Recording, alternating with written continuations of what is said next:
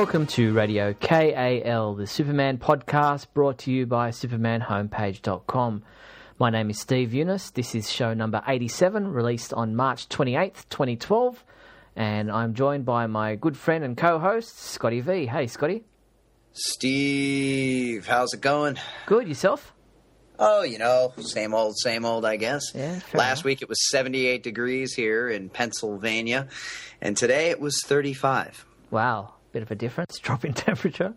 Yes, it was huge, and it was super windy. I felt like I was in the Arctic all day today, and it was really not nice. So snuggling up in your fortress of solitude. Yes, I have the air heat blowing on me right now, and I'm just ready to get on with the show. Sounds good. All right, well, let's get into our discussion topics. And first cab off the rank is usually movie news in regards to Man of Steel. Now, probably it's been a bit of a quiet month. There hasn't been too much going on. There was a bit of talk from costume designer Michael Wilkinson, who revealed some of the mythology behind Superman's costume and the S, and let slip that they've created a bit of a neo-medieval backstory for Krypton, including the creation of an actual language, so we'll be able to hear them speaking Kryptonian in the movie. And so the suit is designed on that part of the mythology. I can't even tell you how fantastic this made me feel when I read this, because I've been saying forever and ever and ever that we've got to give up on this frozen tundra of a Krypton where there's one little tiny building and they live there and they're all kind of isolated and they have these rings where they capture the bad guys, and it just seems like they're going to flesh it out. I'm so excited because I want to see a new kind of version of Krypton, maybe, and I've seen some of these things in the comics over the years, some different kinds of things, some warlike people, some this, some that, but also a very advanced scientific society too. So I'm not sure where they're going to go with that, but I do like the idea of a new take, and it sounds like we're not necessarily going to get the crystals and the frozen stuff, and I'm real happy about that.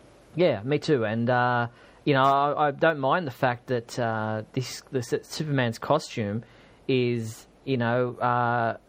reminiscent of what they wore on Krypton, or an actual costume that they wore on Krypton, and that it's, it's part and parcel of the Kryptonian heritage, rather than just some tights and what have you that have been, slapped together and sewed together, and it actually has some, callback to his heritage.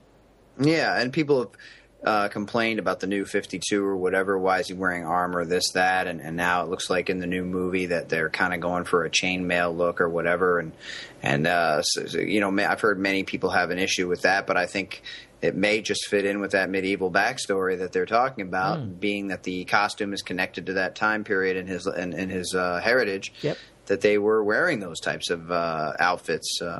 So I'm excited. Yeah, it sounds good. And the other thing that we got with Man of Steel was a leaked call sheet that was quickly pounced on by Warner Brothers. They sent out emails telling people to remove it, that it was, copyrighted material and, had to be removed ASAP. And they pretty quickly jumped on that and made everyone pull it down. But obviously we all got a pretty good look at it before it was requested to be removed.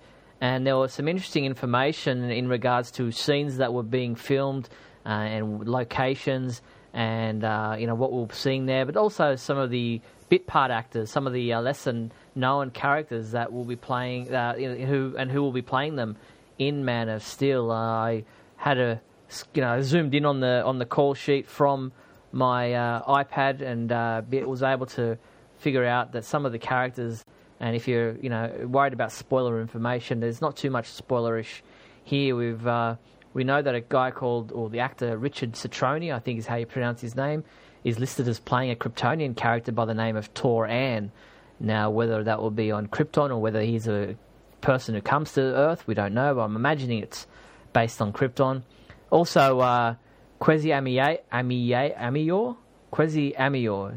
is playing a Canadian airman, as is Mike Dupod, who are quite familiar faces for a lot of the TV shows like Stargate and Stargate SG-1 and those kinds of shows.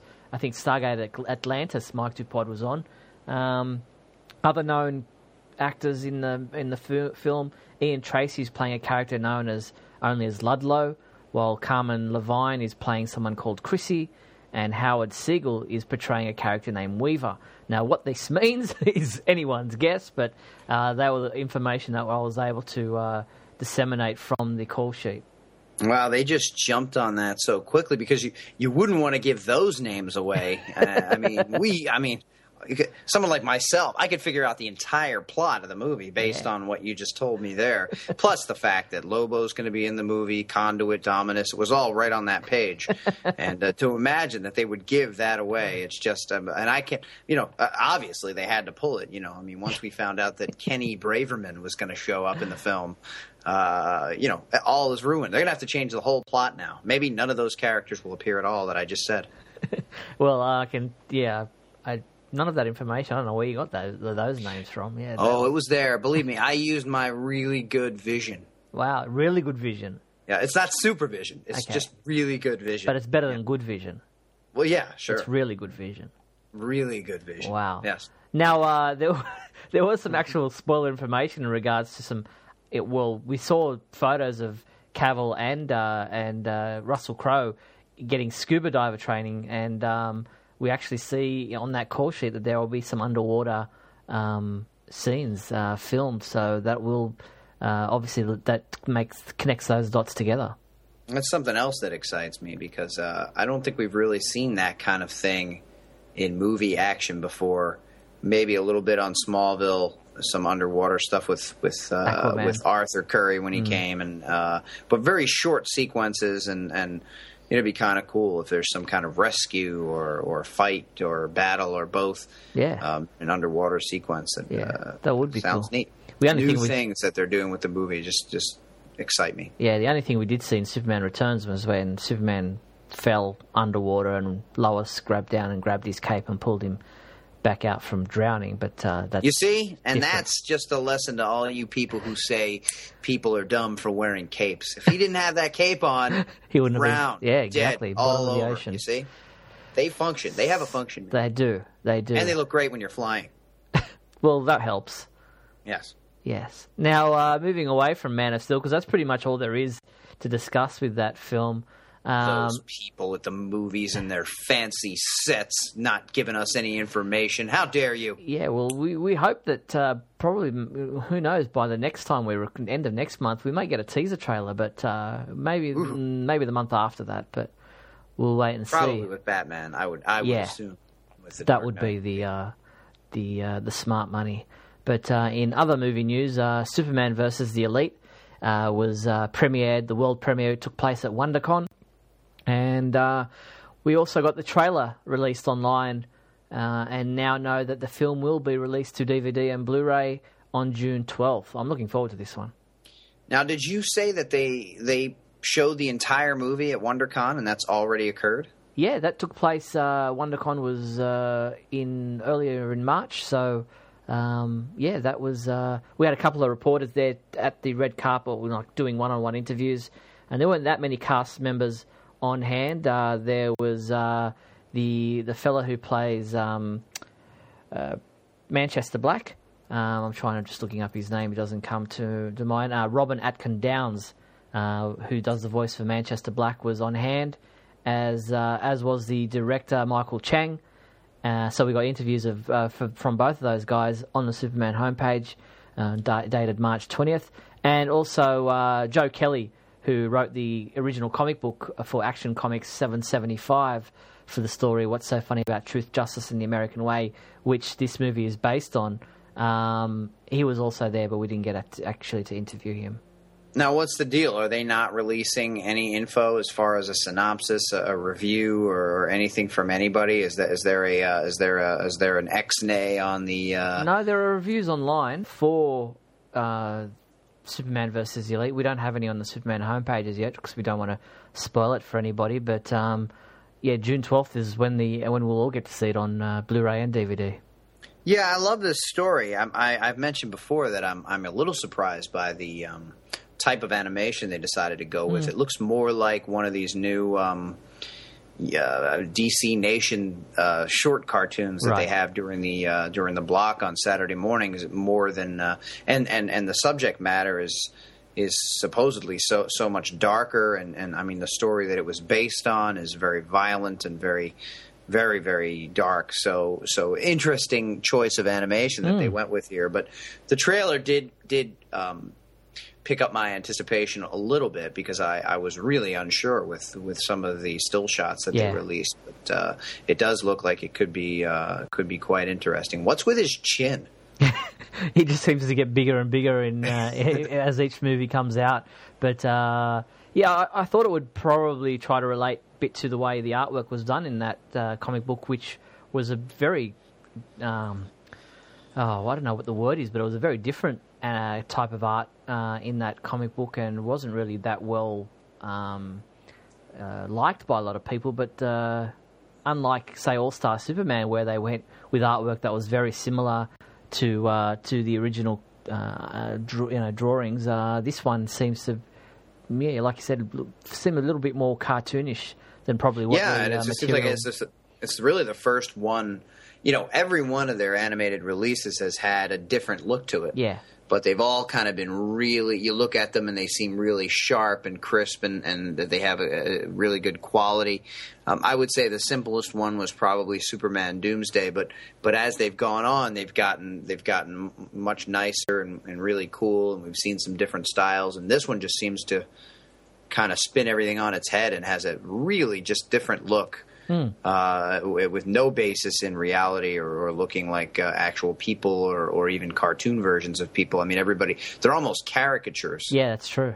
Very true. If you understand what I'm saying. But hopefully the story will shine through and some of the voice work will be good.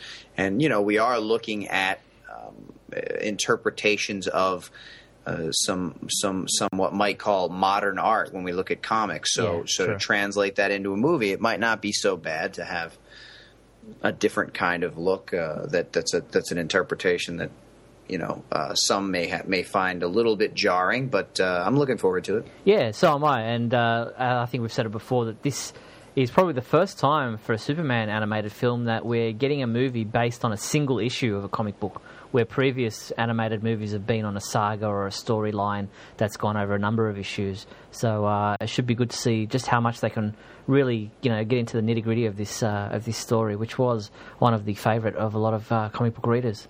There should be a lot more to it as far as being able to really include most of what was there. Exactly. When you look at something like Doomsday and it goes on for 9 months out of a year, there's just so much that can't fit into 75 minutes. And that's right. It's just, Yeah, so it should be good. So wait for June 12th. Hopefully we can get some advanced reviews up on the website for you guys who are sitting on the fence as to whether or not this is one you're going to pick up. So keep an eye on the Superman homepage leading up to June 12th for information on that. Now, the only other movie news we've got is a bit of a quirky one. Lionsgate have picked up the rights to a heist comedy film called Action Number One, which is based on the true story of Nicolas Cage's copy of Action Comics Number One getting being stolen and then returned and then eventually sold online on as an auction item for a record amount of money. So interesting choice. I can't believe they stole my comic books. This one was it was so odd for me to hear, and I'll believe it when I actually see it happen. I mean, so many different ideas have been bought and moved around, and who knows if it's ever actually going to become a movie. But it might be very interesting if it were to become a film, and making it into a comedy is kind of an interesting choice as well. I don't know where else you would go if you were trying to make a drama. I mean, how dramatic is it? Hey, we stole a comic book, but if it's a comedy. Some people have joked, what a movie about Nicolas Cage, and Nicolas Cage isn't going to be in it. Since when is Nicolas Cage not in every single movie that comes out? And I get the joke there is that it seems like Nicolas Cage will do just about any film that they seem to hand him, and he's the same guy in every movie. They stole my books. So it would be kind of interesting to see some guy, I guess, playing Nicolas Cage, or will he just the character not appear? Yeah. And it's more about the guys who stole it or getting it back, or I don't know where they would even go with this story, but I'm interested to see if anything happens.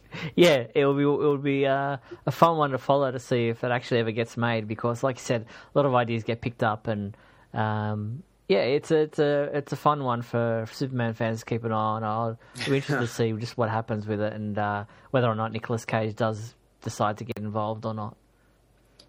Indeed. All right, well, let's move away from movie discussion and get into TV talk with your favourite animated show at the moment, Young Justice. Yes, I am still enjoying this show wholeheartedly. I mean, the animation is just so good, and all the characters get proper screen time. As far as the main team, I do have my misgivings about how they treat the adults, but it's not about the adults. That's and right. The people that it is about, I mean, they do a really bang up job with showing us what's going on with them. Okay, now the first episode for us to talk about, which was episode 19, which aired not long after we did our last podcast, was titled Misplaced. And in this one, Clarion uses the Witch Boy. The Witch Boy, that's right. He pretty much in cahoots with some the other adult wizards and magicians, splits reality so that in one reality there's only children under 18, and the other reality only adults over 18, and the two worlds are separated. And I found this one interesting because it gave Captain Marvel, Shazam, whatever they want to call him these days, the opportunity to be a gateway between the two worlds. Well, now that you mention that, it's kind of interesting that in the animated universe, we look at the Elite, we look at Justice League Doom, we look at these Young Justice episodes. Clearly, we're still in some version of the old DCU. Yeah. Superman's still got his regular outfit. Captain Marvel is still the innocent, kind-hearted Billy Batson, and he turns into Captain Marvel.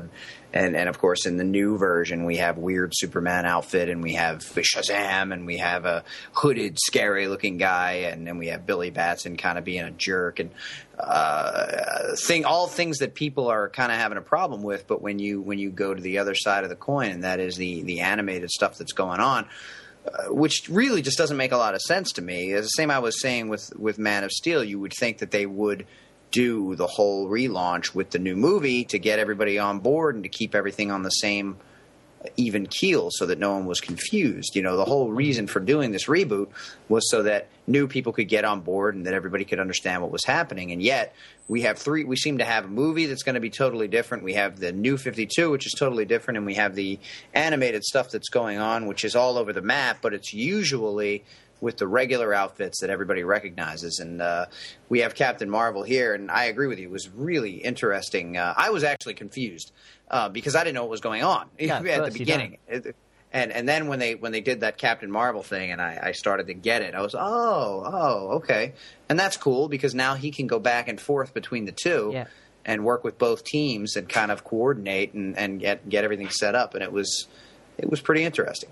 Yeah, it was pretty interesting, and it was good to see, the way that the two worlds were separated, and how the older kids managed to help the younger kids. And what I also found interesting was the relationship between Zatanna and her father Zatara, and the sacrifice that he made at the end there. Yeah, that was, I often talk about this when doing Great Scott or commenting on someone's comment. This show moves me emotionally at times that you can't always count on from an animated series. And someone mentioned that it's a kid's show, and so you can't really expect much out of the writing for Superman, because I often talk about how I think they're kind of handling his attitude wrong when it comes to Connor, but we'll get to that. But I really don't feel it as a kid's show. I feel it as a well-written story that just happens to be an animated format. Sure. And when they have things like that with Zatanna's father and And this girl who's not really a little girl, but I mean, she's losing her father, and now she's got to come to grips with that, and he's making that sacrifice to save her. It's really a lot more emotionally charged than some other animated efforts. Yeah, definitely. Then we move on to episode 20, which is Cold Hearted. And this was a bit of a fun one with, it started off as a fun one with Wally West's birthday, turning 16. And then there's a big alert, and everyone's given, a task to, team up with the Justice League to fight off these spaceships that are sending out cold, weather over the cities. And Wally's like, yeah, great. My birthday wish to join the Justice League and be a part of team up with the Flash. And then he's given this task of what he thinks is a menial task of running a heart across the city, across the country, whatever it is that he's got to deliver. He's basically a glorified delivery boy. Yeah, and again, emotionally charged. I mean, they fooled me a couple of times in this episode. Obviously, I didn't know it was the queen of this other country that he was going to rescue, and I didn't realize that her uncle was evil and was going to try to take it over and wanted her to be dead. And but when he first got there and they said, "Oh no, you didn't make it; she's dead." I was like, oh man, this really is like a deep, and then it happened again, and then they turned it around on us at the end, and I thought it was really, really neat, the way it all played out, and what exactly was at stake and what was going on, and it was interesting. Yeah, I mean, like for the first time they fooled you, you thought, oh, that's really bad, and then they've kind of fooled you again, but Wally was in on this one, and it's like, oh. Crap, is that really? Like, you wouldn't expect them to pull the same stunt twice, but they did. Yeah, you know why? Because they were cold-hearted, and they didn't care about our emotions. They were pulling us every which way, and it didn't even matter to them. No, and that's an interesting title, because Cold-Hearted is her uncle, and, it was a heart that was in, and it was cold. It was everything. It was kind of the title of the story was quite well worded. It was. And one thing that I mentioned in Great Scott, and someone said that it was mentioned in the episode that Superman was part of one of the teams that took down one of the snow skiffs or whatever they were. I did not hear that, and I just found it interesting that yet again a major event is happening across the country and across the globe, and Superman, the most powerful member arguably of the Justice League, is nowhere to be found, not talked about, not mentioned, and not involved. And I always say, where is he all these times? Someone said to me that it was announced that he was part of one of the groups. And I know that when you do a group show and Superman's one of the group, it's awful hard to explain why he doesn't just fly around and stop everything by himself. So a lot of times they kind of just leave him out. But that looks bad too, because then it looks like, what's his purpose? If he's never involved and he's never doing anything, why is he even, why does everyone hold him in such high regard? But from this show, you wouldn't really be able to tell that he's held in any kind of regard because he's barely there. Yeah, and it's an interesting point you make, because I don't recall him being mentioned, and I might have just missed it. But he, each of the other characters got to team up with their Justice League counterpart in some respects. There was Aqualad with Aquaman. If I'm correct, were they paired up? But definitely there was who else was teamed up with there? Well, Kid Flash wanted to go with Flash. With Flash. That was one of his issues, was that he wasn't going to be able to do Robin that. Was and with of course, Batman. They showed Flash up there. Robin was with Batman. Yeah, I mean, they didn't show every single member of the Justice League. No, not every single one of them, but there was maybe 5 of the adults. Was this the one that had Black Canary and Green Arrow in it?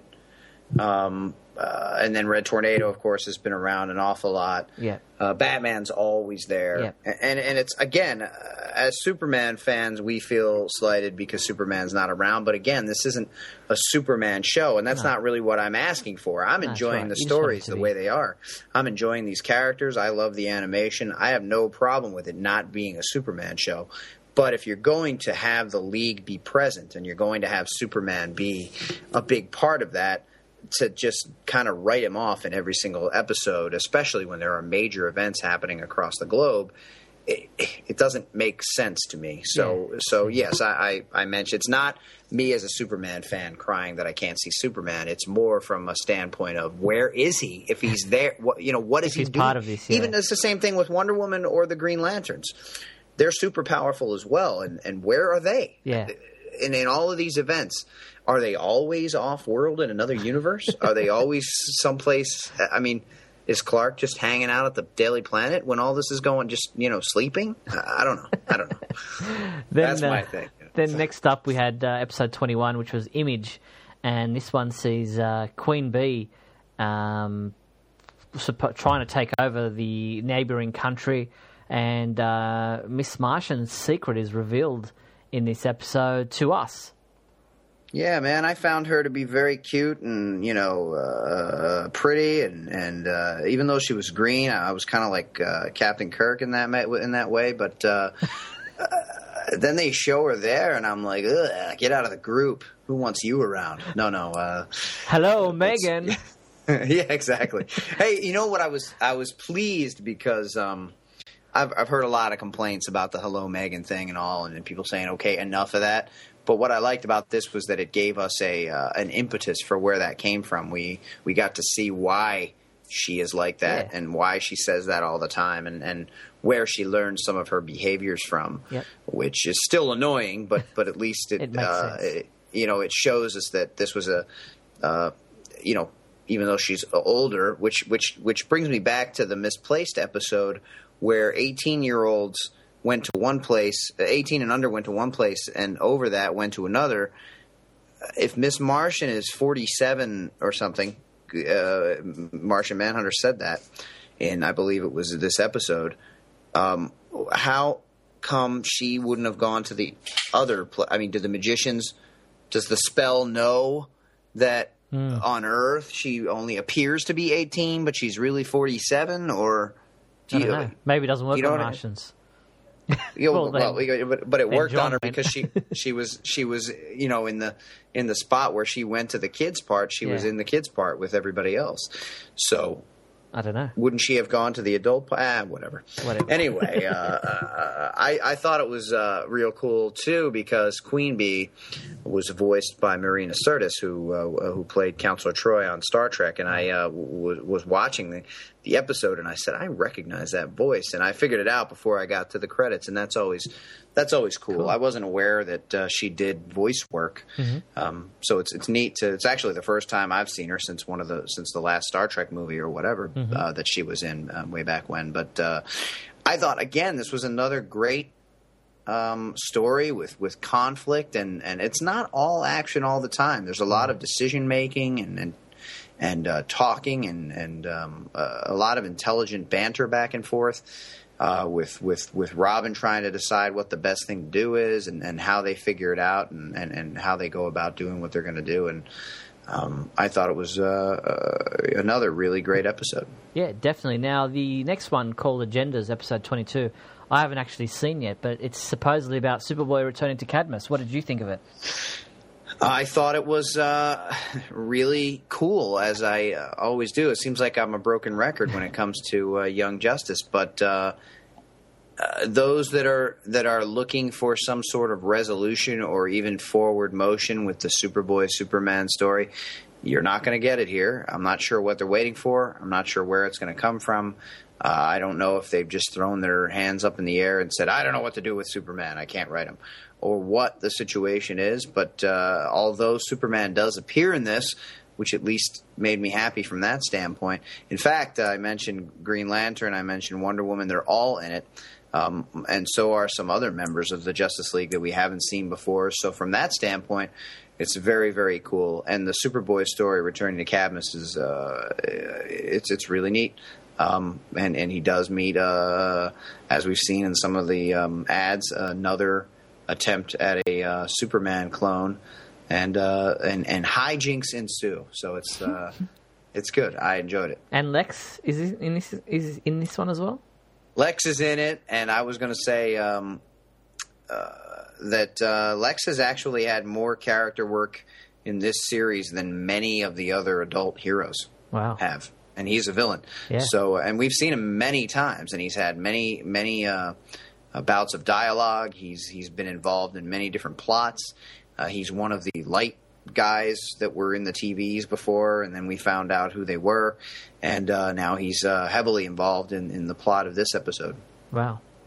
Cool. Well, we look forward to further episodes of Young Justice. There are new ones coming every Saturday for the foreseeable future, so keep an eye out on Cartoon Network at 10:30, I think it is, on Saturday and Sunday mornings. The same episode repeats on the Sunday as part of the DC Nation block. So we look forward to future episodes of Young Justice. And speaking about future episodes of Young Justice, at WonderCon they showed a sizzle reel looking back at the season so far that we've seen, the episodes we've seen, as well as a brief flash forward for future episodes, including this whole Young Justice invasion, which leads to season 2 of the show. And we see new characters such as Blue Beetle, Lobo, Clayface, the Flying Graysons, and Lagoon Boy. Lagoon Boy, huh? That's one I'm not even familiar with myself. Lobo could be cool. Yeah. We did see a brief glimpse of Clayface. I think it might have been in an illusion or in a some sort of test that Batman was putting the young group through. I think it was in the one where we were made to believe that all of the adult heroes were killed in the invasion of the Earth, and there was some kind of a battle at the beginning where every single Young Justice member was easily taken out by Clayface, and then Batman showed up, and within 2 seconds, Clayface was down. But as far as Lobo, I've always enjoyed seeing Lobo's interpretation in different media, and I think that's going to be cool. And Blue Beetle, like with Zatanna, if he's done a little bit younger, could certainly be an auxiliary member of a Young Justice team. Yeah. So we look forward to future episodes of Young Justice and the second season and this whole invasion thing that leads into that. So should be cool. Keep an eye on the Superman homepage for all your Young Justice stuff. So beyond that, as I mentioned, the DC Nation block on Cartoon Network, we've had these little animated shorts, the Super Baby, Super Best Friends Forever. They're only very, very short animation segments. Your thoughts on them? Well, this launched March 3rd or something, so we haven't even talked about this new DC Nation block at all. First, I'm super pleased that we have a DC Nation block. Sure. I like the whole idea. I like that they're throwing these little shorts in, and I thought that they were cute. I mean, I don't know what people are looking for exactly, but Super Best Friends Forever was very Teen Titans-like in terms of animation. It was a little silly. Not sure how Batgirl keeps up with Supergirl and Wonder Girl. And Wonder Girl's it's an interesting take on Wonder Girl. She's being portrayed as Wonder Woman's sister, and she's also dark-haired.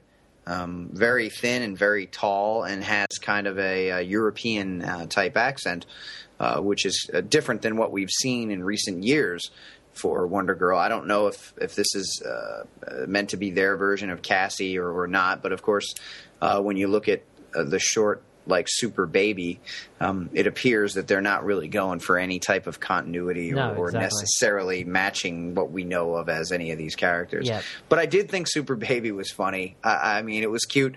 It was kind of like a send-up of some of those old Japanese-style commercials or movies or whatever, where they just take a concept, even if it's completely different from what everybody knows it to be, and they just put their own spin on it. And I thought it was neat. It was cute.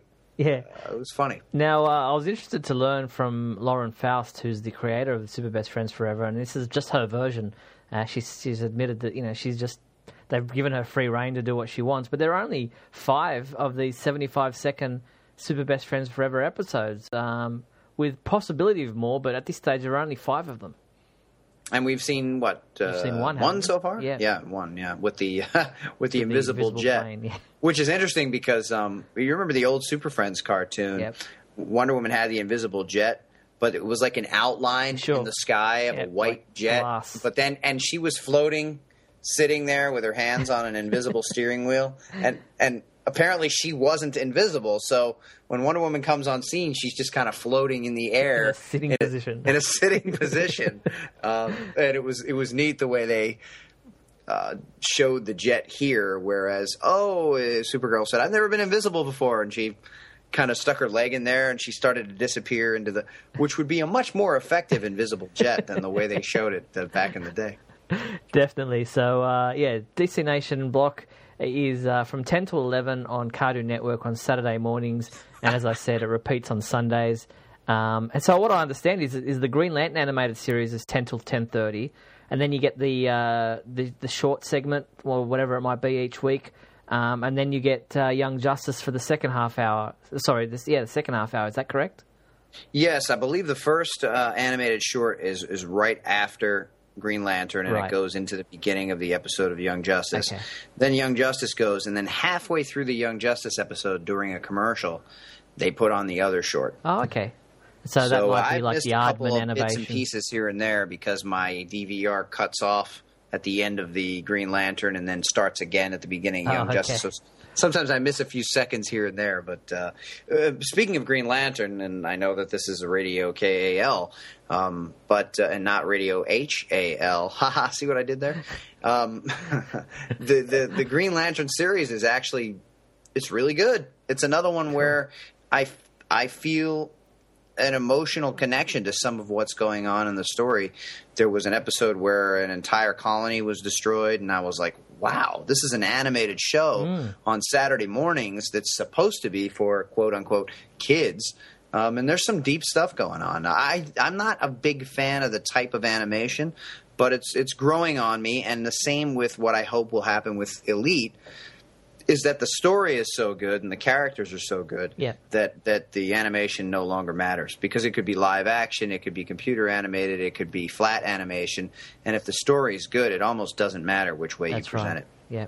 Okay, so that's DC Nation animation stuff happening on Cartoon Network on Saturday mornings, which is something that kind of harkens back to our childhood Saturday morning cartoons. Fun times. All right, into comic book discussion now. Previous to just after we recorded our last podcast, Action Comics number 7 came out, and this was the one in which Superman flies into space to confront Brainiac and comes across his new costume. Yeah, the episode, the story was very cool. Yeah. My thing is that, and we part of the promises that were made with the new 52 is that we're going to have creative teams who are on the ball, who are on time. These books are going to be released. You're going to be able to follow the story. It's going to be easy to get through. And we've already had so many delays. I don't even remember when the last of this story even happened. I don't remember where we were. I don't remember what happened. I didn't pull the book out again, so I'm just, okay, he's flying up into space to fight with Brainiac. Because I seem to remember that 6 was some kind of weird story in the future where the Superman squad was there and his brain was poisoned by kryptonite, but it didn't have anything to do with the actual arc that we were on. Yeah. And 5, I don't even remember what 5 was, and I thought 4 was the one where it ended with him standing on the street after he met with Steel and we saw the worm Brainiac or whatever. So I don't even know where 5 fell in there, and now we're with 7, and he's flying up into space. So again, delays and fill-in stories, and we've always mentioned that this really throws off the groove. They seem to know it. They mentioned it wasn't going to happen anymore, and yet they still seem to be having that problem. Well, I don't think there's been any delays with Action Comics. It's come out on schedule each week, each month. I think it's just, like you said, that throw-in story in between about what was going on in Superman's brain and the kryptonite poisoning and that thing probably threw a lot of people off the track of just where the continuity was going. But was that not a delay? Was that not because wasn't that written by somebody else because they weren't ready with the actual storyline that was happening? Oh, okay, I know what you're saying. Well, perhaps that's what happened there. I thought it was still by Grant Morrison. I just thought it was just one of Grant Morrison's weird, tangents. Yeah, but I think it was a different artist, definitely a different artist. But I still think it was Grant Morrison. Okay. Yeah, I'm very confused just by the the delay in at least this particular storyline. I don't know if his brain stalled. I don't know if he was having writer's block. I don't know what was going on. But when you kind of have an interlude that really has no connection or no reason for being right here, did we need to see that story right now? Yeah, I know what you're saying. Couldn't we finish out the arc first? But you know what I think also is the problem is that we're getting Action Comics and then you're getting Superman, which is set in a different time period, and you're getting he's a future Superman coming.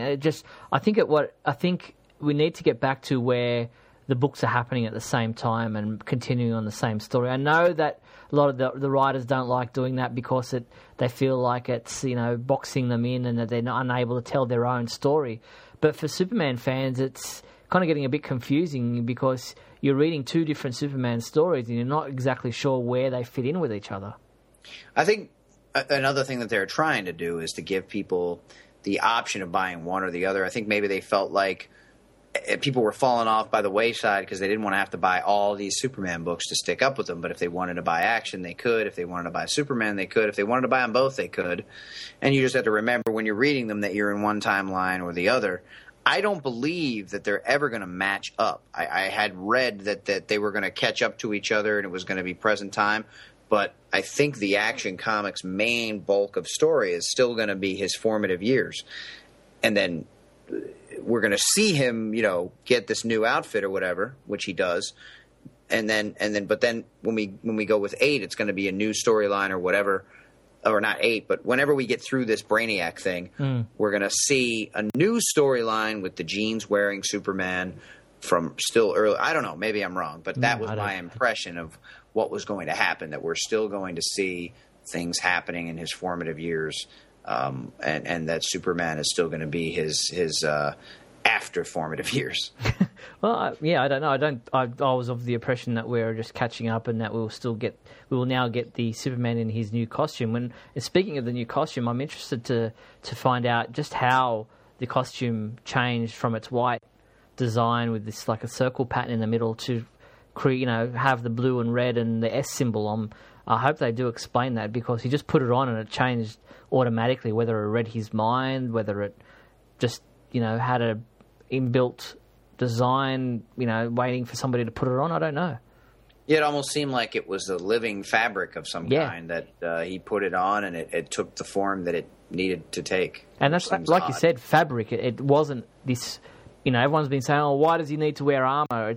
It's obviously an armor type fabric. It's not a metallic thing the way some people have been drawing or fans have been drawing it. I know there's been that Action Comics #1 cover that people thought was real. It was a fan created cover, and it looked like it was a metallic costume.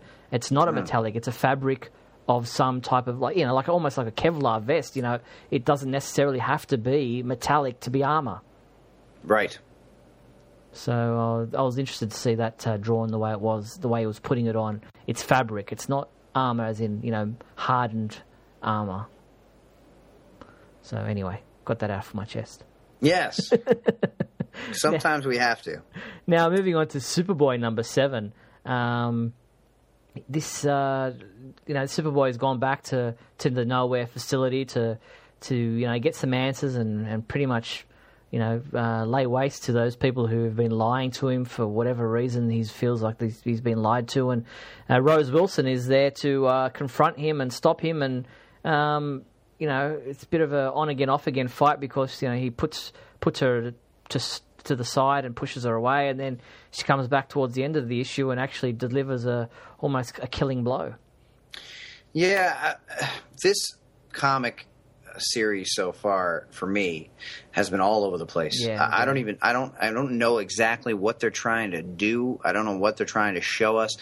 I don't really know who or why these people are involved. This Rose Wilson, and apparently Superboy, unless he is thinking about using his powers, is unable to even protect himself. And some girl can just come up from behind him and put him in a sling in a coma and have him in fighting for his life, which I guess could be an interesting take. It's definitely different than anything we've seen before with Superboy. Because he does have that measured invulnerability in most cases, but it appears that it's only by using his tactile telekinesis that he can erect some sort of a force field in order to absorb damage or stop damage from getting to him. So if he isn't paying attention, somebody like Rose or myself or my little daughter Lexi could just go up, slap him in the back, and knock him unconscious. But now there's something I'd like to see. It would be quite cool to see that. Now, Adam DeChannel, who's reviewing this comic book for us, said that he's frustrated with Superboy because he feels like it's simply a tie-in to the Teen Titans and the Ravagers book, and that it doesn't really have a voice of its own. Well, that's definitely possible. I'm a little behind on Teen Titans myself, and I don't read Ravagers, No, but I know that there was a definite tie-in. We saw that in, I think, episodes 1 and 2 of the Superboy series. And then it's kind of sporadically spliced into the Teen Titans books that I have read, to where he's kind of hunting them, and he lays waste to the team, and then he goes to do something else, and then he feels bad about laying waste to the team, so then he goes to lay waste to another team at nowhere, and it's just... He just seems to want to lay waste to everybody and everything at any time. Christmas trees in the middle of Central Park, or in front of Rockefeller Center, whatever it is. He just wants to destroy things, and then when he destroys it, then he feels bad about it, and then he goes and destroys something else, and then he feels bad about that, and it seems to be an ongoing cycle of destruction and guilt. Something that happened to him when he was a kid. Yeah, that's right. All right, then when he was in that test tube. That's right. He was abused. Well, we move on to Supergirl number 7, which I've read, and it was Supergirl once again up against these world killers in New York, and Jeffrey Bridges, who reviewed this for us, says that it just seems to be that, and I agree with him, that it's Supergirl in another battle, similar to Superboy in what you're seeing with him destroying something and then feeling guilty about it. With Supergirl, it's somebody wants to fight her, or she wants to fight somebody, and then they talk about it, and then they fight some more, and then they talk about it some more. And there's a lot of that, kind of with the villains in this. It's Rain, I think her name is, almost like a moustache twirling villain who explains what they're doing before they do it, and then they give the opportunity for the superhero to win the day, and then the superhero waits while they talk some more, and then the villains disappear. Well, they did that at the end of 5, didn't they? Yeah. When she was on her old city or whatever, when she was. Candle. It was It was a lot of exposition, but it was the bad guy. Yep, exactly. I'm going to do this because you're, So, Supergirl number 7, a bit of a letdown, but at least the world killers are now gone. They've left, and perhaps we'll move on with Supergirl, and hopefully she doesn't have to fight somebody again in the next issue for little or no reason. So we'll wait and see what happens there with Supergirl number 8. But then we move on to Justice League number 7, and this was pretty much a Steve Trevor story.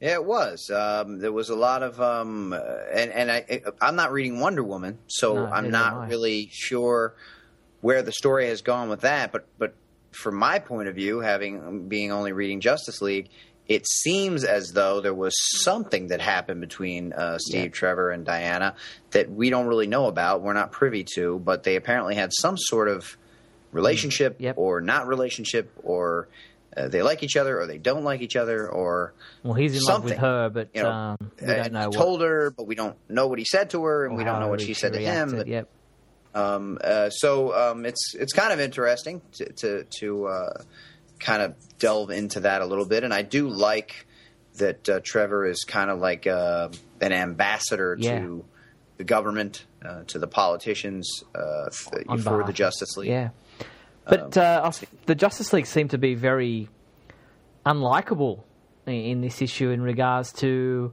or maybe it was just to show for him to see that they're just like anybody else. They do have arguments. They're not, perfect.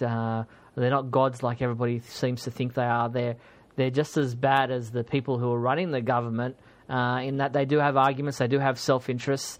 They aren't perfect. They aren't, unflappable. They are, just regular people who do have their own insecurities and their own issues.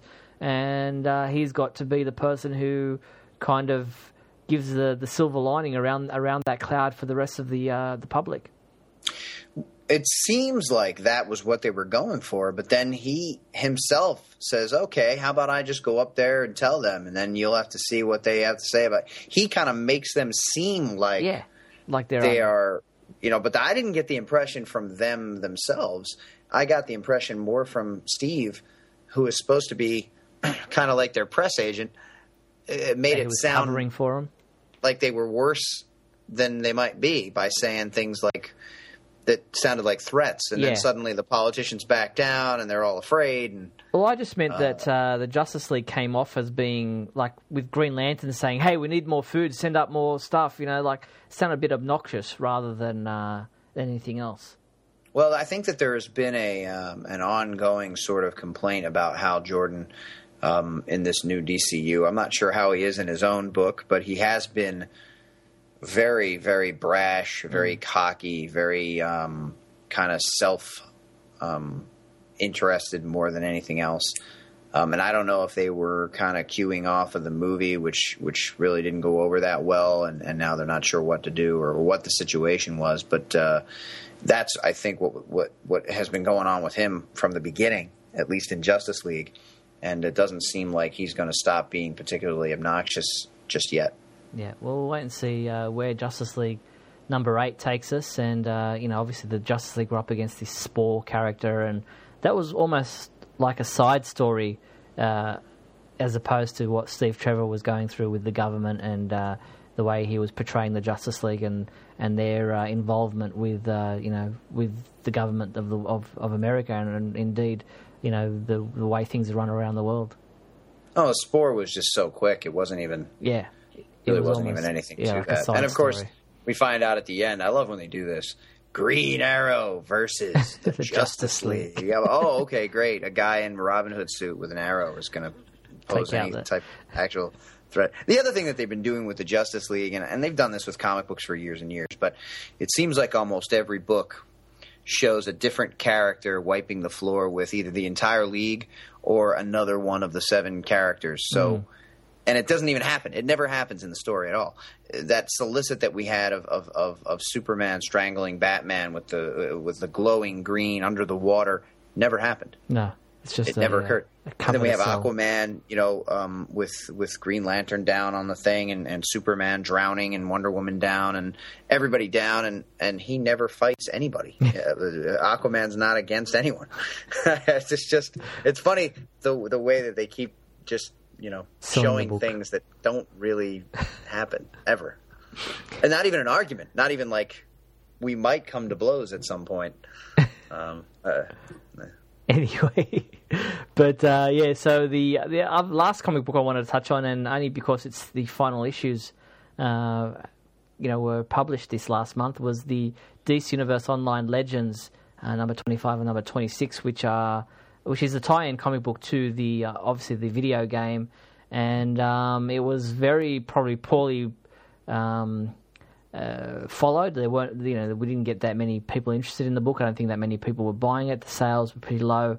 I think it dragged on for way too long. 26 issues is a maxi series really, and it's kind of, I don't think it really went anywhere. I don't think it really did anything for anybody. Well, it looks like I didn't read the final issue, but I would agree with you that there were just so many issues where nothing happened. It just kind of, look at this battlefield, look at these people, they're down, look at this guy, his nose is bleeding. Just over and over again. More, panels of destruction, panels of this, panels of that. But over and over again, just repeats of the same kind of general idea. Exactly. How can Brainiac outdo Lex this issue? And how can Lex, have a plan that was, a third-rate plan down the, he had a contingency plan for what Brainiac might do. And then Brainiac has the contingency plan for what Lex was going to do if he's found, it just went on and on and on. Yeah, it did seem to, I just read 25, and it was just another kind of, I don't know, show these contingents moving from one place to another, talking about plans, but not actually doing anything of any note. And it got confusing at the end there in 26 with future Batman, future Lex coming back, and I wasn't sure who was what and who was doing what. And then at the very end, it's kind of like there's a conclusion that's not really a conclusion, because there's Batman deciding whether or not he's going to press yes or no to decide the fate of the universe.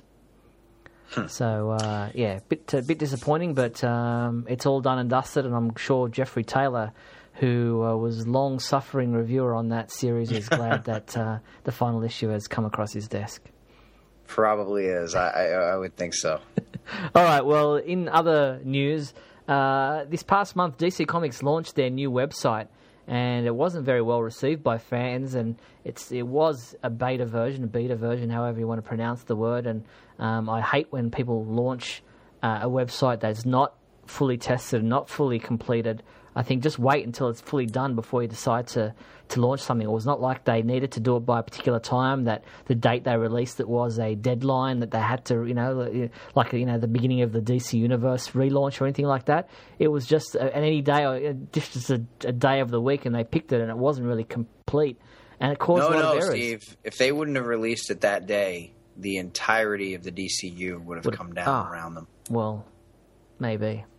Yeah, well, you didn't know, but I have inside information. Well, fair enough. And, they nearly brought down the entire Facebook Man of Steel fan following there, with 45,000 people just left in no man's land because what seemed to be a convoluted issue with the Man of Steel page on the DC Comics website linking to them. But I've discussed that elsewhere, and we've mentioned that elsewhere. But, I'm not really impressed with the calendar.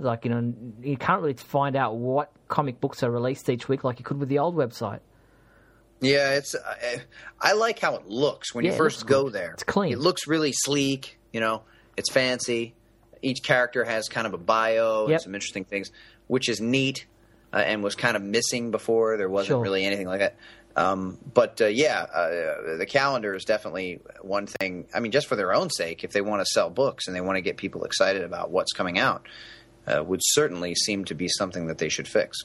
Definitely. I mean, I used to, on a monthly basis, even weekly sometimes, just check out, what had changed as far as the solicitations were concerned, because, books can get delayed, and some, move forward or backwards in a monthly schedule. And that's no longer part of it, or I haven't seen it as part of the new website. So hopefully it's something that'll be fixed and updated as they move forward with the new website. So fingers crossed they do that. Now, speaking of new stuff, the Superman homepage launched its own iPhone app. Ooh. Now, are you an Apple user? I do not have an iPhone. I have a Droid, which I believe you. Yes, we also had a Droid app before this one.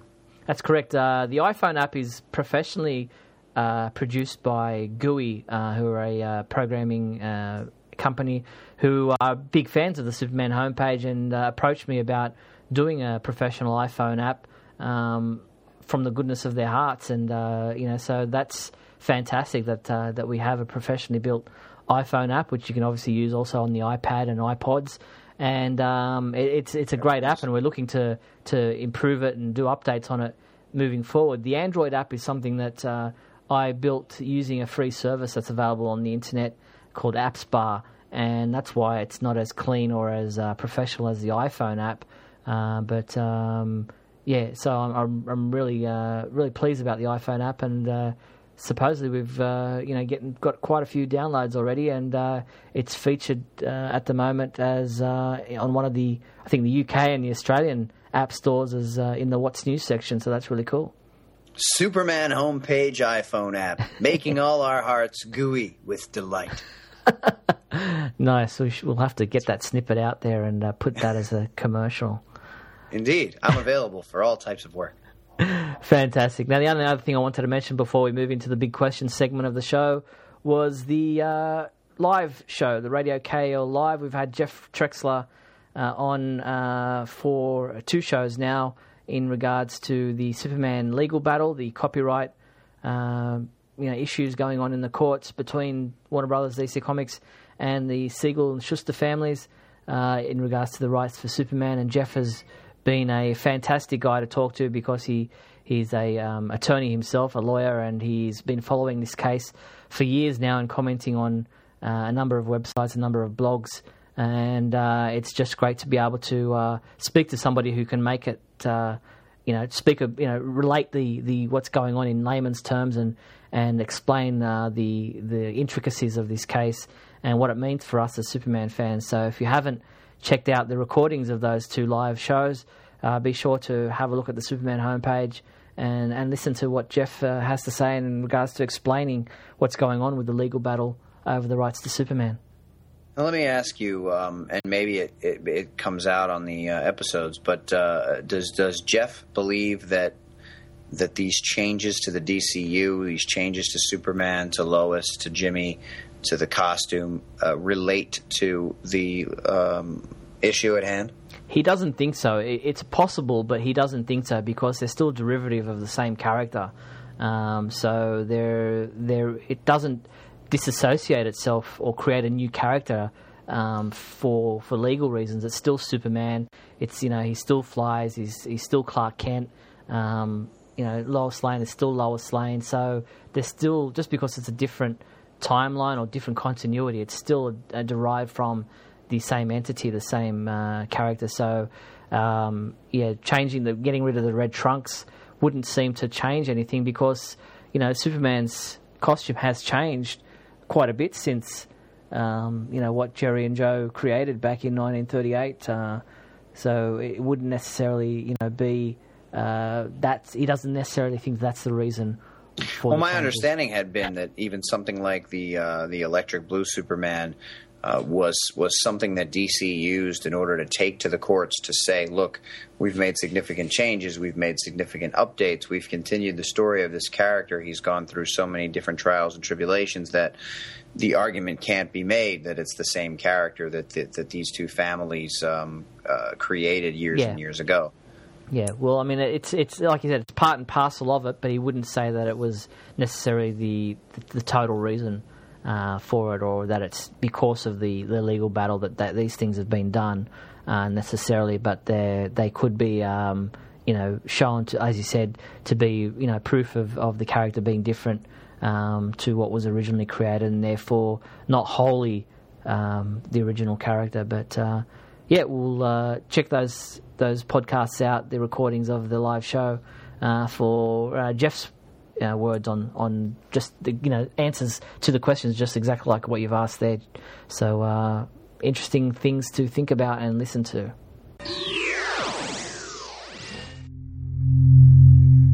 Let's start with the big question. So the big question for this month. What did we have last month? Well, last month we used Starla Bow's question. She asked, which is your favorite version of Superman on TV? Yeah. She gave her own answer, so Cool. She wrote in, and I'm so glad my question got picked. I can't believe it. It's cool. When I wrote my question, my favorite Superman show was the animated series, but recently I had started watching the old Superman show that George Reeves was in, and you know what? This one is a really fun show. She puts that in all caps. At first, I didn't think I would like it because it was really old, but once I started watching, I couldn't stop. Those DVDs are where I go to get my Superman fix. I love the whole cast, especially Jimmy and Perry. They are funny. Very cool. It's great to see that Starla is you're finding those old 50s TV series episodes still fun to watch. They're timeless, I think, so that's really good news. Yeah, it is good, and she's quite a bit younger than we are, so it's nice to know that it still appeals to the new generation. Exactly. Now her father, Calvin Bowes, writes, thanks for doing Starla's question. For me, the best Superman TV show was Lois and Clark. I felt this show was so much fun, especially the first season that Deborah Levine produced. She had such an interesting take on the characters. This was the only case I could think of when a producer had no knowledge of the comics became an asset. Oh, well, yeah, I think the first season of Lois and Clark was definitely pretty good. Yeah, I really enjoyed Lois and Clark. Most of the first season was, had some really great writing, and it was really well produced. It got a little silly after that. But I would generally say that the cast of Lois and Clark was my favorite ever live-action portrayal of any of the characters. Okay. Jeremy Crawford wrote, My favorite Superman story from TV series is Lois and Clark's New Krypton saga. Well, he's getting very specific on us here. You got to feel Lois's pain that she won't ever see Clark again, and got a different Krypton villain instead of Zod, and you get an adaptation of the black suit from when Superman came back from the dead in the comics. Yeah, good point. That's from the fourth season, towards the end of Lois and Clark, anyway. So third, I think, because it ends. That's right. It ends on a cliffhanger with him getting on the ship and supposedly going back to New Krypton. Yeah. And she flies out of sight on a spaceship, and she's in the window saying goodbye to him, supposedly for the last time. Yeah, I remember that quite well. So next up is Chris G., who wrote, I would have to say my favourite Superman on TV is the Lois and Clark series. I especially like that his parents are both alive and he takes direction from them. Then once Lois finds out the truth, she helps with the excuses on why he runs away when trouble starts. Yeah, that was one of my favourite parts of the Lois and Clark thing, was when she found out he was Clark, Clark and Superman. She found out the whole thing, and there's a lot of that kind of banter of her trying to protect his secret identity, and it was quite funny. Yeah, it brought in a comical element that wasn't so far-fetched. That they tried to be comedic with a lot of the villains, but so they went overboard on that. But the hiding the secret identity thing and the banter back and forth between them and other characters made for really funny moments. John F. wrote, tough question.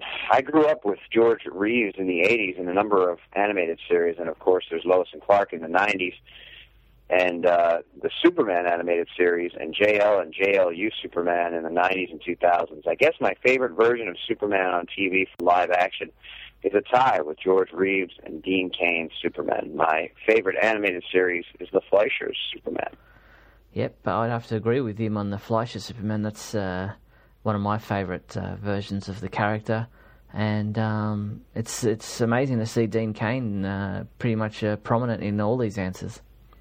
Yeah, I love that, because he's always been one of my favorites, and obviously the Fleischer animation is so cool to look at, so you gotta love that. Yeah, exactly. Now, Rick Ruiz wrote, wow, great question and so many options from great moments in Superman's TV history. Recently, I just watched one of my all-time favourite episodes just because it's so funny and it always brings a smile to my face. Superman the Animated Series episode entitled Mixpixelated. Simply wonderful. McGurk, also Bizarro's World was a great one. Great show and greetings from Guatemala in Central America. Wow, we're definitely... McGurk! McGurk! I love that myself when he's wandering the streets yelling McGurk. And then the statue comes to life and he's like, McGurk, what are you doing? It's quite a funny episode. Yeah, Gilbert Gottfried really did a great...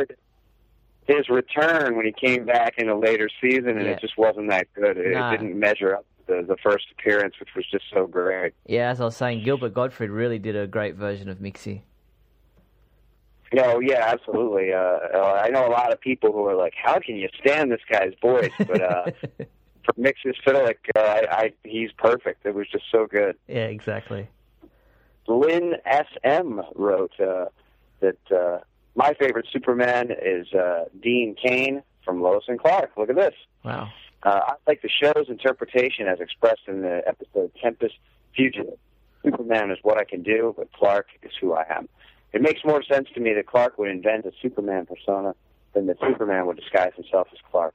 I also enjoy the show's humor. It's focused on Lois and Clark's relationship and Superman's use of his brain and his powers to overcome the villains without resorting to violence. Yeah, good answer there. That's a great quote. Superman is what I can do, but Clark is who I am.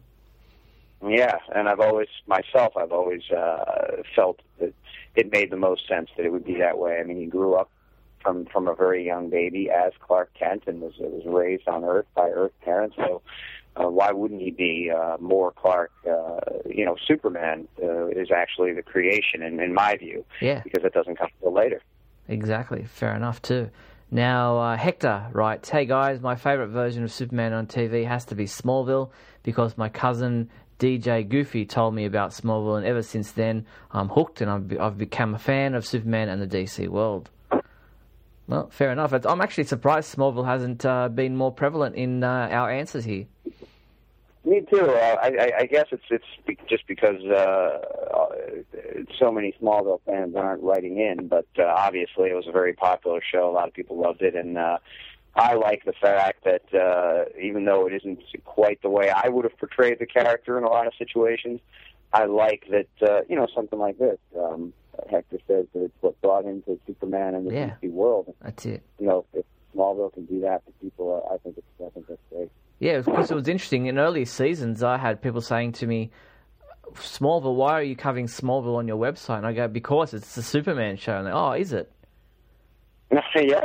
I remember when I was a DJ on the radio back in the very early seasons of the show, I would often talk about it. And it was right around that time that Remy Zero's song was actually being played on the radio. It didn't really... Their band didn't seem to go anywhere after that, and the song wasn't immensely popular, but it was played for a few rotations. And I would always talk up the show and talk about how I loved Superman, and I would have young people call in and say, "You watch Smallville?" And well, yeah, it's about Superman, and they would say the same thing. It is, and then I'd have to explain it to them. So yeah, early on, I think a lot of the young people who is the core demographic for what was the WB at that time and is now the CW, I think. Really didn't realize that that's what it was. Yeah, well, I quite often try to stump some of my nieces and cousins and ask them like who the secret identity of certain characters are, and most of them know Clark Kent is Superman, but they struggle with like Bruce Wayne and Peter Parker and some of those other characters. But obviously, because I'm such a big Superman fan, I think they know all about Superman more than they do the other heroes. Yeah. Well, that's good. Keep that up. Keep up the good work. Spread the Superman word. All right, who do we have next? We have one more written-in answer from Argent L, and the answer is, "Hi, Steve, Scotty, and hi to Starla for this very good and difficult question. There's so much out there, and it's so hard to narrow down. I really enjoyed the Lois and Clark episode that had Tempest and H.G. Wells and the general cheesy fun. Superman the Animated Series is also a favorite of mine because of the spectacular amount of supporting characters and beautiful animation. I don't know. If it has a cape on it, I'll probably watch it, and I hope we don't have to wait 10 years for another TV series. The movies are great, but it's nice to have a little Kryptonian reference on a weekly basis." Good answer, and Argent, we thank you for your answer, and we do remember that you're a female listener, not a male listener. Yeah, well, I guess I can't actually claim that I remembered, but for some reason I thought that she was, and so when I was starting to read the answer, I was going to say, an Argent L, he wrote, and then I was like, no, wait, that's not right. So then I ended up saying, and here's the answer, instead of actually giving it a pronoun, and I apologize for that. But yeah, she, Argent L, writes in often, and I'm going to try to keep that in my mind. Now, our last answer is a audio answer from Mikey B, who sent this in. So let's see what Mikey had to say in answer to Starla's question. Well, thank you, Mikey. Good points there, and we look forward to more audio answers from fans who are willing to record their voice and send that in. But let's get to our new big question for this month. The new big question is, who is your favorite Superman villain and why? Yeah, this will be an interesting one. It's I don't know if we've asked this one ever before, but it seems to be one that we should hear from fans, just who their favourite villain is. I'm sure we'll get a lot of Lex Luthors, and I'll put my hand up right now and say my favourite Superman villain is Mxyzptlk. I love him, so let's see what about you, Scott? Who's your favourite villain? Well, I think that the standard answer, it's kind of like when someone asks you who your favorite Muppet is. It seems like I have to go to Kermit, or Bugs Bunny is my favorite Looney Tunes character. But, I mean, that almost seems like a write-off, But yeah. I would always go with Lex Luthor. When he's written well and when he's used in the proper manner, I think that he's just a great, intelligent foil for Superman, and I like to see them both kind of use their wits to outsmart each other or to outsmart others, and some of the best stories come from seeing that kind of rivalry go on. Fantastic. Well, let's hear from you guys out there. Who is your favourite Superman villain and why? Get involved with the new big question segment of Radio KAL, and you can do that by clicking on the button found at the Superman homepage to send your entry in, or like Mikey B, you can record an audio answer and send it in as an MP3 file, and we will play and read out all the answers in next month's podcast. Lois is on the move. What exactly are you planning to do with this equipment? I'm trying to avoid having the two of you directly implicated in what I'm planning, lest something go horribly wrong. Do I even want to know the specifics? No, you do not. Can you tell us where you're going? A place in a city you are very familiar with, where a very important person lives, to find information about activities. Sawyer and Turpin return to work. Pull your pants up, Henderson. Oh, yeah, sure. You got it, Cap. Oh, I'm sorry if I intimidated you, Dano. Didn't mean to make you jealous. And the House of L returns to Krypton. Okay, I don't understand how this is even possible. It shouldn't be. And yet, there it is. An intact piece of Krypton just floating out in space, defying reality. And just what are you doing? Knocking on the door.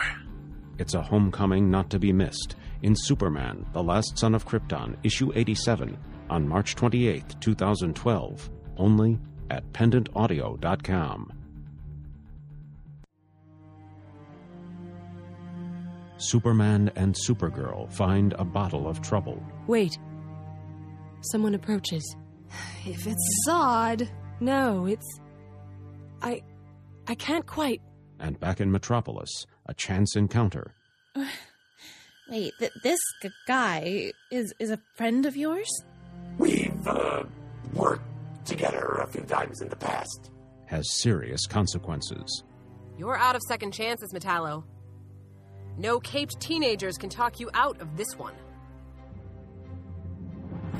Tune in to Supergirl, Lost Daughter of Krypton, episode 59, coming March 28th at pendantaudio.com.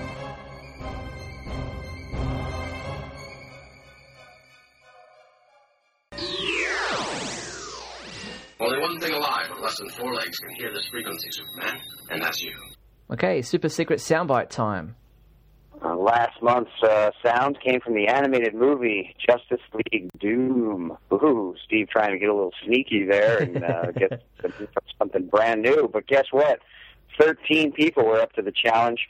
And they were Edward Cianti, Fred Walsh, Steve Toten, Andre Bali, Derek Stokely, Rick Ruiz, David Huang, Brian Pride, Anthony Arfuso, Mikey B, Brendan Savinsky, Matt Atz, and David Abraham. Yep, and we also had one very late entry that just came in this morning, and that was Weston Connick, so that makes 14 people all up. So well done to all those people, and let's see if they and more can find out just where in the Superman world this new sound comes from. Superman pooped out.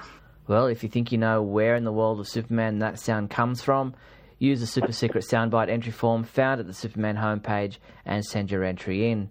Each person who guesses it... Go ahead. No, go ahead. I think it's from the new season 11, episode 9 television show Smallville. That's where I think the sound is from. Okay, well, you won't have your name read out next month, but we will read out the names of everybody who guesses it right in our next Radio KAL podcast.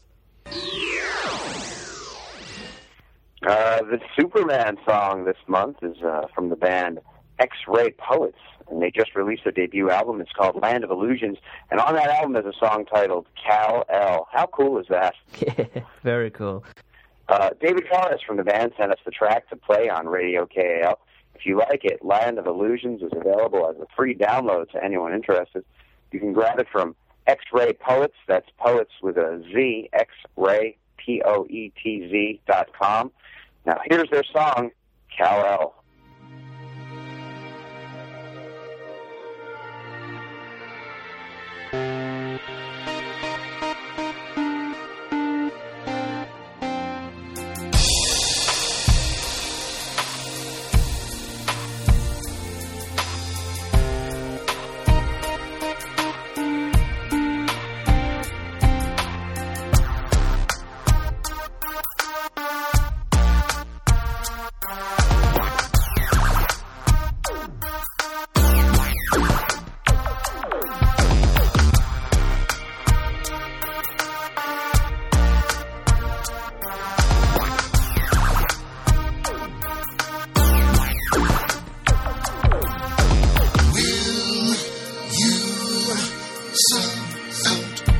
Superman 3 times before the sun comes up. Kal-El, planet fell, for whom the bell climb well. Give him hell, ride the whale, battle yell, story tell,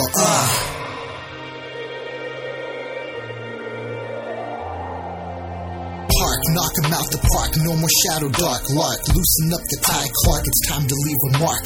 Where's Lex? Make him vex. Treasure like I found an X. Oval Office counterfeiting checks. Presidential sex. Brainiac, I bring the city back. Mapped like it's Atlas, backtrack it like a quarterback. Time to spring the trap, we're getting out of it. I'm proud of it, the power hit, never doubted it. Even when they had the kryptonite, broke the chains, ignore the pains. Always focused on the gains, small-time criminal names. I got the bigger games. Winning everything, sing, box him in the ring, ding, reading Daily Planet that I can do anything. Will you send out Superman 3 times before the sun comes up? Just like the Justice League, dish it till the Joker bleed. Beating Batman to the punch and now we see the tumbleweed. Got the bullets bouncing off, never getting soft. Lost airplanes in the sky, lost, catch 'em like a Molotov. Never getting burned, never a concern, cause I learned. Hop into a booth and take a turn, watch my interest earn. I don't need a bank, profit in the world I thank. Cranking every boat that sank while I steer my flying tank. Now it's time to go to war, soar, find him like an open door. Hit him where it hurts, dive into the earth's core. Hell, fly around, first time, freeze a lake, make it mine. Going after crime, check me out, I'm doing fine.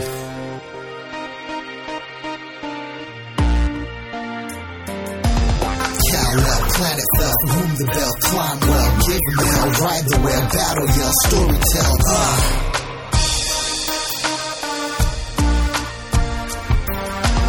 Coming back from death, blowing out of fire with my breath. Rest, know I'm on a never-ending quest. Peep the letter S, take it all around the world. Swirl, beating every squirrel, hurl another pearl. Wisdom, take it for a whirl. Got unlimited knowledge, polished from Kryptonian college. Never understood the words that the people abolish.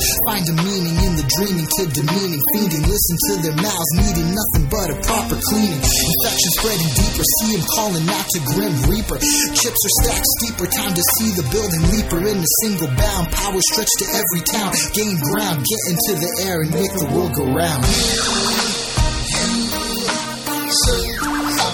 Superman 3 times before the sun comes up.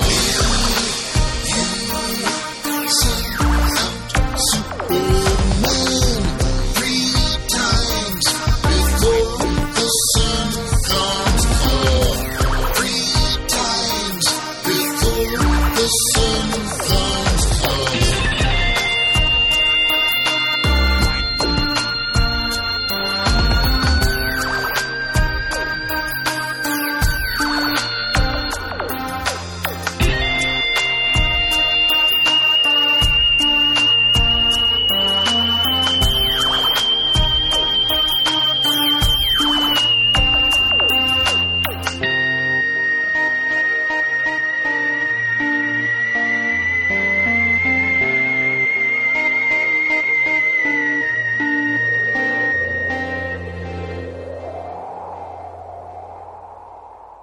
Well, there you have it. An interesting song by X-Ray Poets called Kal-El. And it's a free download. Their whole album, Land of Illusions, is available, as Scotty said before the song.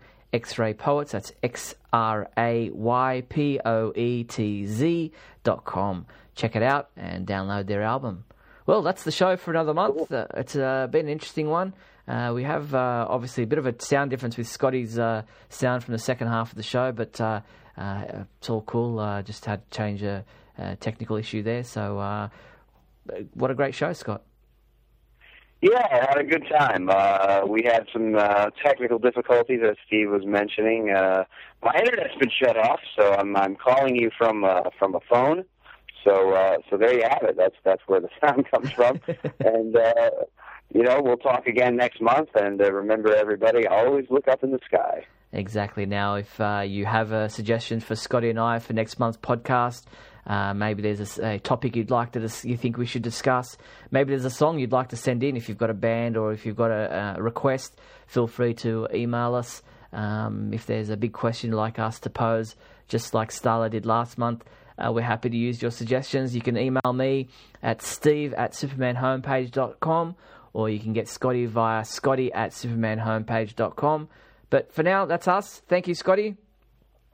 Thank you, Steve. Remember, kids, pay your internet bill. You've been listening to Radio KAL from supermanhomepage.com.